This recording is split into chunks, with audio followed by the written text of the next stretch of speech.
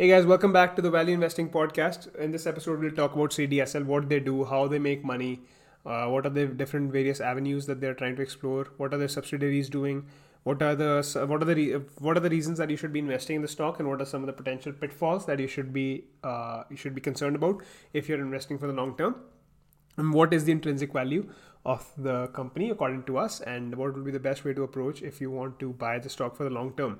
So before we do that, just wanted to say we are not SEBI registered advisors, so this is just only for educational purposes only, and please take it as such. And if you haven't subscribed to the YouTube channel, please do so. Excuse me. If you haven't done, if you haven't subscribed, please subscribe. We're trying to reach 100 subscribers, and if you can help us reach there, that would be really good. So let's discuss what CDSL does. Basically, before they came into existence in 1997, what used to happen was if you wanted to buy a piece of stock, you would go to the broker, like your local broker, or you just phone a brokerage basically and tell them that you wanted to buy, say, 100 shares of Apollo tires. So you want to buy 100 shares of Apollo tires, you call them. The brokerage house basically will go to the exchange and call the exchange, and then they'll get you a certificate issued in your name that you own 100 shares. And if you want to sell it, it's again a very cumbersome procedure. You have to actually bring in that certificate and tell people that, oh yeah, I own these shares, and then they'll find a buyer and all this other stuff happens. So it was a really cumbersome process. It used to take a long period of time, and settlement periods were really long, and sometimes the price manipulation would be so high that the retail investor would lose out. And if you've seen the show Scam 1992, you're probably well aware of how it used to work. And then the dematerialized account came about. So BSE started CDSL, and slowly and gradually they've been able to divest their share from the company to different banks, and now it's owned by multiple banks. It's still owned by BSE to a certain extent. 20% of the ownership is still with BSE, and a bunch of other banks. HDFC has a decent ownership. Standard Chartered Bank has a decent ownership in the business as well. So let's discuss. First of all, there's three subsidiaries. So we've discussed what the business model is, the basic business model, and the three subsidiaries which are the most prominent right now is CDSL Ventures. So CDSL Ventures is basically responsible for the KYC data that is collected from all the demat account holders. So demat account holders can just put their information up, and they take care of the information. They process the information. It's all on their database, and that's how. That's what the CDSL Ventures company is basically doing. It has the record of 3.10 crore investors at this point, and they have like the e-sign. They're focusing on potentially like unlocking new revenue streams as well.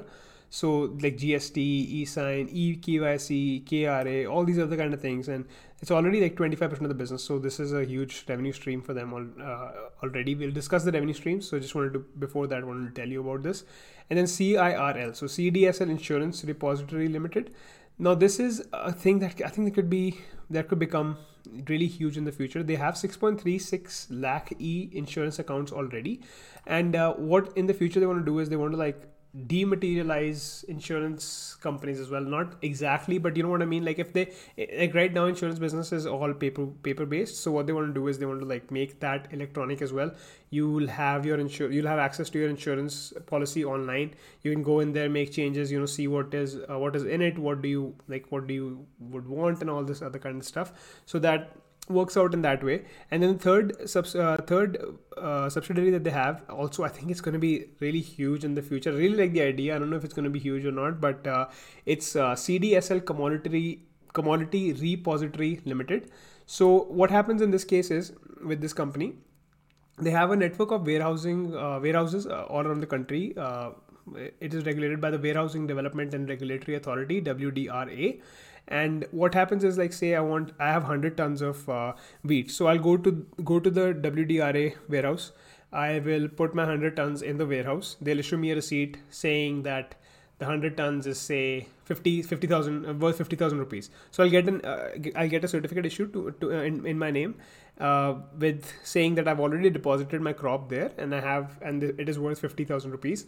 I'll go to a bank, I'll put that check in, and then I'll get the money. They'll obviously take a margin. So say like they take 3% of the margin, they'll keep the 1500, I'll get the 48,500, and they'll basically take care of all this infrastructure that is around it. I think the thing with the company is like, as we're talking about it, and I think you can also maybe acknowledge that is they have this huge infrastructure that they can build in the future. This is a tipping point moment for the company as well as for the economy. Our country has such a huge potential when it comes to like the moving online with a lot of things that we've been doing in the past, and the way the modern economies work. Most of the things happen online. Most of the thing is digitalized, and if you can leverage that digital potential future growth through a company that is listed on the stock exchange.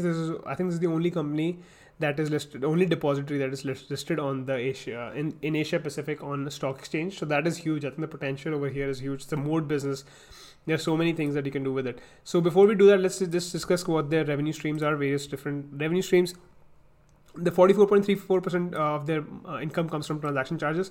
So that's basically you and me putting in bids and buying and selling stocks. So the brokerage charges you money, and then the brokerage pays a certain amount to CDSL. So that's where they make the money. So volatility is actually really, really good for CDSL. Online data charges is basically, as we discussed, the CDSL Ventures company has the KYC documents with them, and as and when the more as more accounts are opening, the more amount of money they're making through the online data charges. You can see the bars. They're actually they look really nice for an investor. It's almost like doubling everything. Is obviously the base year is the COVID quarter, but still looks really good. Annual issuer charges. This is the amount of money they charge to companies who want to get listed on the exchanges. So they come to CDSL, they issue their securities, and CDSL dematerializes those issues. So as we discussed earlier, that earlier it used to be all paper based, but CDSL has this infrastructure where they dematerialize all those securities and provide those to the investors. And that's how they make money as well. They charge a certain amount of fees every year, depending on what kind of listing it is, what kind of instruments that you are getting access to. CAS charges is just like admin charges, basically. If you want like a statement of all the transactions and all your other details, that's the CAS charges. And other operational income, just a little bit income here and there. Now, so before we discuss that, let's discuss what the numbers say. The PE ratio, as you can see, it's a little bit high, but as I say, never look at the P ratios. I mean, that's not super important. The profit margin is unreal. Like, it's 50.22%. So for every 1 rupee a sale, they make 50% profit. Like that's you don't see that anywhere else. I think if anyone watched the Motherson Sumi video, we talked about the biggest problem for Motherson Sumi was the profit margin, which was almost like close to 2%. So those kind of profit margins are not great. Whereas you can see for CDSL, the profit margins are basically like very, very high, and that depicts a moat in its own way. So I think that's important. ROC 32.4%, promoter ownership 62%. So before we go further, I want to tell you something that I've recently learned, and I think it's very important to explain it to you because it was a mind-opening moment for me and a mind-blowing moment for me, and I think that's why. And that thing is going to differentiate between IRCTC, IEX, and CDSL. So one of my favorite investors, Manish Pabrai, he was talking about the hierarchy of businesses. So what kind of businesses are the most valuable versus what kind of businesses are not that valuable. So something which involves a lot of capital expenditure and has low margins would be at the bottom of the list. But the top of the pyramid, if a company can first of all earn high amount of ROCE on their invested capital, or high amount of return on their invested capital, that is the best kind of business. But if from that incremental ROCE, so if they make say 32 rupees from every 100 rupees that they invest, if they can invest that money at an even higher rate of return, then that company is really good. So 32% to begin with is unreal. Anything over 15 or 20% is really, really good.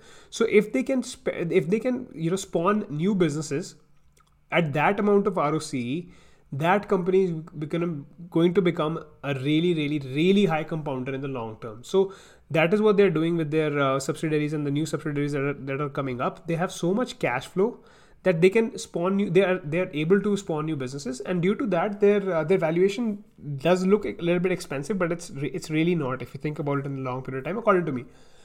So the second type of businesses are who have a huge amount of cash flow, but they don't have like a great use of funds for them. So that'll be IEX. The IEX is that like it's a great business that generates a lot of cash, but it doesn't have any incremental use of capital. Globus is the number one strategy. Globus comes in the first category because like they've been able to increase their incremental ROCE from 19% to 29%. So they like as time goes, they're actually increasing the ROCE, and an increasing ROCE trend generally means that the business is very strong and it knows what to do with the returns it is generating. So I think that is really important. And the third kind of business is something like an ITC that is generating cash. It has a mixture of a business, like it's a mode business, yes, but it requires a high amount of capital. There's some issues and stuff like that. So what they do is they generally either pay out a dividend or they buy back their own stock, which they are not doing themselves. But Infosys would be actually a very good example of the third kind of business where they've reached a saturation point and they can't grow any further. So they can either purchase their own stock or they can issue dividends, which those are two things that they do in the long term. So that's something I really wanted to discuss, and that's why I wanted to say IRCTC might seem like a foolproof business, but it's really not, because we've seen during COVID what happened to them, right? So CDSL, worst comes to worst, all they lose is maybe 20% or something like that, and that is also, we'll discuss what the bottom line is. But like, this is actually a heavily moated business. If you don't know what a moat is, I would suggest to please go out and check out our video on the moat and how it works and what different kind of moats exist. So, as I said, why to invest? Like, the company is a disruptor in every way. The moat of the business cannot be wider. CDSL is spawning other businesses like itself, which have a high return on capital and over time are surely going to grow as our country becomes more digitized. The balance sheet is very strong and the prospects are immense as well. The earnings growth and the new account growth have been stellar as well. The FCF to revenue ratio is 50%. 5% is considered good. This company is truly remarkable. Like, the amount of free cash flow that they're generating and the way they're reinvesting the free cash flow is unbelievable. I've not seen anything like this in most of the companies. Like, the kind of company this is like, I don't know, this doesn't get better than this. So I think that's one thing about this. And why not to invest? So there aren't many flaws that one can find in the company and the business model. Most of the income is derived from volatility. So the volatility subsides, the income will also subside. So some might argue that the company has a high valuation, which is not wrong in my opinion. But I think it's not completely correct either. I think it's fairly valued to, like, as far as my intrinsic value calculations go, which we will go into. The model is very, like, it's asset light. The market cap is relatively small. It's a mid cap still. It's not a large cap. So there's a huge room to grow. And I think they have 4 crore accounts. And like the margins are getting bigger and bigger as the revenue as the top line is growing, the bottom line is growing at a even higher pace. So I think that is also one thing that's going to come into play. So I think another thing to be wary about is, as I said with IRCTC, it's not that only 5% of the people travel in trains. 70 or 80% of the people already travel in trains. So the incremental share that they can gain in the market is not that high. Whereas for CDSL, over a long period of time, this is a beginning of their journey. Like, they are maybe, if it's a 4 innings test match, they are they're almost at the end of the first inning. So there's a huge runway that they can still go on. Whereas a company like IRCTC is maybe in the second or the third inning, somewhere over there, that they don't have too much to grow into. So I think that is also another thing that you should look into. Like, a heavily moated business which has a huge runway and like no competition is an investor's delight, which you can basically see in the case of CDSL, that they have all of those characteristics. And I think everyone who is interested in businesses for a long period of time and they don't get flustered by short-term price movements, I think this is actually a company that you should look into more. And obviously don't follow just whatever I'm saying, because I am not as smart as you guys. So you know what I mean? I guess everyone has a different way to value businesses, and the way they look at companies is different. And I think it's important for you guys to do your own research. And I'm by my very nature, I'm very skeptical. about a lot of things, because like just the kind of experiences I've had, I'm very I don't have a high risk tolerance, and I always carry a huge margin of safety in my investment decisions, and that's why you don't see a stock coming every day where you're like buy this, buy that, because that's just not how we do it. So that was my little spiel, I guess, for this day. So we gave CDSL a score of 8.0. The valuation is a little bit higher, but the long-term investor can invest in the company and will see great results according to us. The moat arises not only from the pricing advantage, but high entry barriers due to the capital and the infrastructure requirements, but also due to the connections with the DPs and high switching costs. This is not investment advice, and it's only for educational purposes. So CDSL, the big thing for them is they were owned by BSC. So they had all these, like, they had the infrastructure set up for them. They were the early mover in the market, 25%. 25 years they've been in the market. Then the thing is also they have almost 4 crore accounts. So like for some people to switch from CDSL, because you don't even know. So like what happens is CDSL, you don't open an account with CDSL. The brokerage opens an account with CDSL, or the brokerage is affiliated with CDSL. So some of the biggest brokerage houses in India, especially for the retail investors, are affiliated with CDSL. So they have this inherent advantage. Now, if someone wants to come into in this market, first of all, they require a huge amount of infrastructure. They require a huge amount of cash, because the cash burn is going to be crazy to capture the market in that case. And then you need some brokerage houses as well. You need to give them good deals so that they can they'll be motivated to become part of your depository. And it's not that easy. Like it's easier said than done. And then the management is really good. They've been able to like deploy capital at very high rates of return, and I think that is something that's going to keep on happening in the future as well. But just one more thing I want to show you as a risk thing. I think it's very important to point out. If you look at this breakdown of the revenue that they have. Now, the PAT is 63.99. This is the consolidated quarterly financial performance. The MDI is very, very high. So the MDI is market-driven income. So the income that is dependent on what happens in the market is very high. Like, so that's why you can see the bull runs in the market are cyclical in nature. So they come every, say, 5 years. So now they're saying this instrumental, like astronomical amount of growth. They wouldn't see this for the next 4 years. So that's why I say if you're like a short-term investor, this business might not be for you, because like if you're at the top of the cycle right now in terms of the bull run, then the share price might drop. And then if the share price might drop, then you as an investor could have, you could just lose your capital for like say 30%. It could go down in a short period of time. But in the next bull run, the stock might run up 3 times. Like who knows what's going to happen to the stock price. And also what happens is we've seen it multiple times when the share price is going up, all these brokerage houses give high targets like you should buy. And when the share starts to fall, what starts to happen is they start selling. So I think like they start giving you like sell targets and stuff like that. So I think that is important.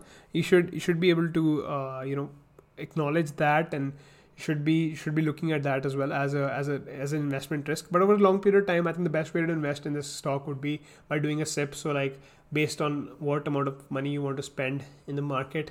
If I was in a retail investor's shoes, I would buy a SIP. I would say I would buy 2 shares a month, no matter what the price is. So I would set up an amount, say I'm going to buy 2,000 worth, no matter what the price is. So if the price is say 1,500, then I'm going to buy 1 share. If the price goes down to 500, I'm going to buy 4 shares. So that way you can weighted cost average your your cost base would be weighted average, and then that way you'll be able to make better decisions in the long run. And that's what SIP is basically. So this will be a SIP in this particular stock, because I think this could be a very, very good stock for the long run. So this is getting really long, so I'll just wrap it up quickly with intrinsic value calculations. So I took the March for FY21 financials for this. Annual revenue growth rate is 15%. Year 10 EBIT percent margin is 60%.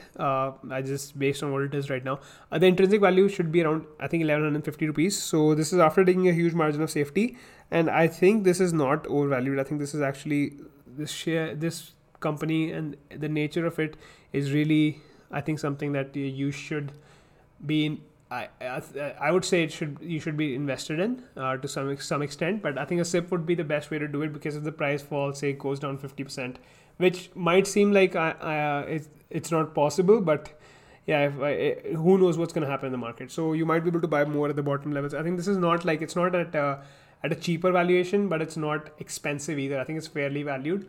And as I always say, you want to buy rupees for paise. So like you want to buy a rupee or 100 rupee note for 50 rupees. And if that's not the case, then I'm not interested. But this business, I think, is an exception that you can actually buy it at a fair value, but you shouldn't be like entering completely into it, because obviously if something is valued fairly, if Mr. Market goes crazy, it could like value it super cheaply on some days and stuff. So I think it's important to have that that perspective in mind. And nothing against IRCTC. I had a comment, so I think we should address it as well. But the reason why I don't think IRCTC is in comparison with CDSL, as I explained already, that first of all, they don't have incremental rate of return on their investment. The market share is already almost captured. Like there's nothing to grow into. Like what are they going to do? Are they going to like if the population is 70%, right? Like if most of them are already using the rail service, you can increase the prices, but there always is an end to it. But with CDSL, they're spawning new businesses. It's all IT, it's all asset light. It is not going to be impacted by a pandemic. Actually, we saw that a pandemic was actually a good thing for them, and this is a tipping point business that COVID has led to them getting the amount of growth that they've got. I think in the future as well, it'll keep on growing. But the future, again, if you're investing in the business, don't think about it in terms of couple years or 3 years. I think this is a company that you should be owning in your portfolio for 25, 30, 50 years maybe. So that's what I would say, and for what it's worth. And I would say please subscribe to the channel as well, guys, and like the video, and please share it with someone who you think can derive value from this. It took a long time preparing this one, and as you can see, we dived pretty deep into everything about this company. So hopefully you liked it, guys, and yeah, thank you so much. Take care. Bye.